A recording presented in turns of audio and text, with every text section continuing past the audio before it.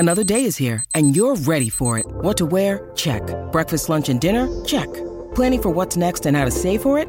That's where Bank of America can help. For your financial to-dos, Bank of America has experts ready to help get you closer to your goals. Get started at one of our local financial centers or 24/7 in our mobile banking app. Find a location near you at bankofamerica.com/talktous.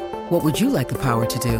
Mobile banking requires downloading the app and is only available for select devices. Message and data rates may apply. Bank of America N.A., member FDIC. Get ready for some twists and turns. Don't want to ruin the surprise. And get ready to say goodbye to the block. It's too late. No, it's not. I'm Jared Hall from Entertainment Weekly, and here's what to watch on Monday, October 4th. We're counting down today's top 3 must-see picks from TV and movies, but first, your entertainment headlines. Sony's Venom: Let There Be Carnage opened with a massive box office haul this weekend, taking in $90.1 million and capturing not just the top spot for the biggest pandemic-era opening weekend, but also the mantle of the second best October debut for a film. Directed by Andy Serkis, the superhero sequel film to 2018's Venom sees Tom Hardy returning to the role of Eddie Brock and also stars Woody Harrelson and Michelle Williams. The Addams Family 2 debuted in second place, taking in $18 million and capturing the highest theatrical opening for a family animated title during the pandemic era. Shang-Chi continued to show its box office staying power, holding steady in the third spot with a weekend gross of $6 million and bringing its North American box office total to $206.1 million. The Sopranos prequel, The Many Saints of Newark, debuted in fourth place with $5 million, while Dear Evan Hansen placed fifth in its second weekend of release, bringing in $2.4 million. Saturday Night Live's 47th season started with excitement as Owen Wilson and Kacey Musgraves took on hosting and musical guest duties, but the show ended with a bit of mystery. One of the most talked about moments of the show on social media wasn't Wilson's Cars 4 sketch or Pete Davidson's Weekend Update tribute to Norm Macdonald. It was when Colin Jost held up a sign at the end of the show that read, "We'll miss you, Ken." Fans quickly flocked to social media to try to figure out who the mysterious Ken was and why Jost would miss him, but it wasn't immediately clear. Well, EW has confirmed that Jost was referencing Ken Among, a longtime supervising producer who retired after last season. Among joined the show in the 80s as an associate producer and quickly worked his way up the ranks. Class is no longer in session for Mr. Corman. Apple TV Plus has canceled the dramedy, created by and starring Joseph Gordon-Levitt, after one season. The news came the same day that the series finale, The Big Picture, dropped on the streaming service. For more on all of those stories, plus other news, reviews, interviews, and more, head on over to EW.com. Number 3. Now let's dial up our number 3 pick for today, 911. The Fox first responder drama finds the 118 still dealing with a citywide blackout this week, which continues to cause mayhem throughout Los Angeles. Meanwhile, Eddie must make a difficult choice about his future. Maddie makes a life-changing decision, and Athena races to save her family from tragedy after her son is kidnapped. Here's a preview. We just got one quick stop to make. Don't want to ruin the surprise. Why does this guy hate you so much? You took something from me, now I'm gonna take something from you. You do not have to do this. I want every inch checked! This ends one way, my way. Tell me where he is! I guess you could say they're the ones who are really dialing things up. Dialing up the drama to 11. You can catch what's sure to be an intense episode of 911 tonight at 8 on Fox.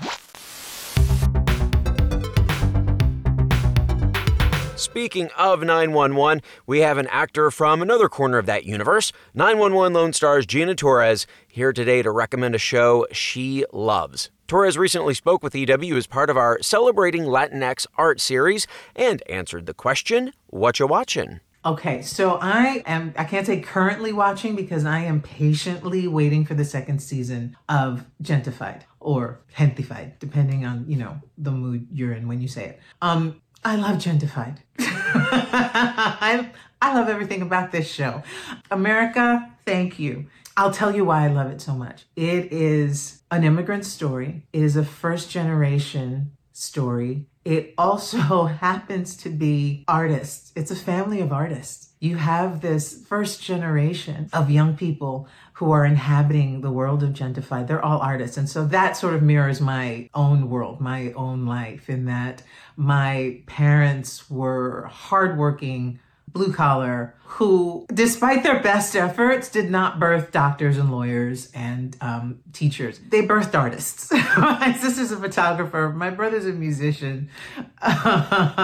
I'm who I am. And so it's almost like a completely different language. And yet we are who we are because they gave us the permission and the courage to follow that dream, as much as they pretend not to understand it and fight against it. And so we have these incredible characters also that are, you can't judge them by their cover, right? You can't. There's the poet, there's the chef, there's the artist, these beautiful, soulful people who 10, 15, 20, 25 years ago would have been, relegated to that part of society that has no future, that can't really understand the fine things. And the whole point of it is, yes, we see it all and we do appreciate the fine things, but there's nothing finer than being able to be home and elevating your home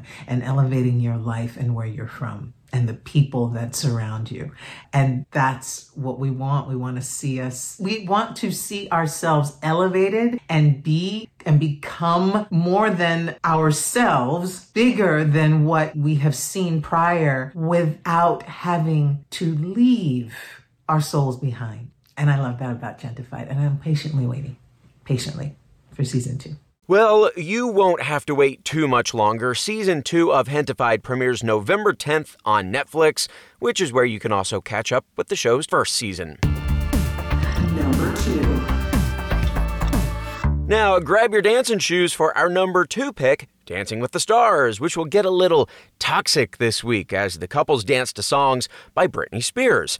Speaking of toxic, though, the show is also dealing with a mini COVID outbreak, as both Cody Rigsby and his partner Cheryl Burke have tested positive for the virus. The couple will perform a jazz number virtually from their separate quarantines, which is really a perfect solution under the circumstances, as jazz dancing doesn't require clasped hands.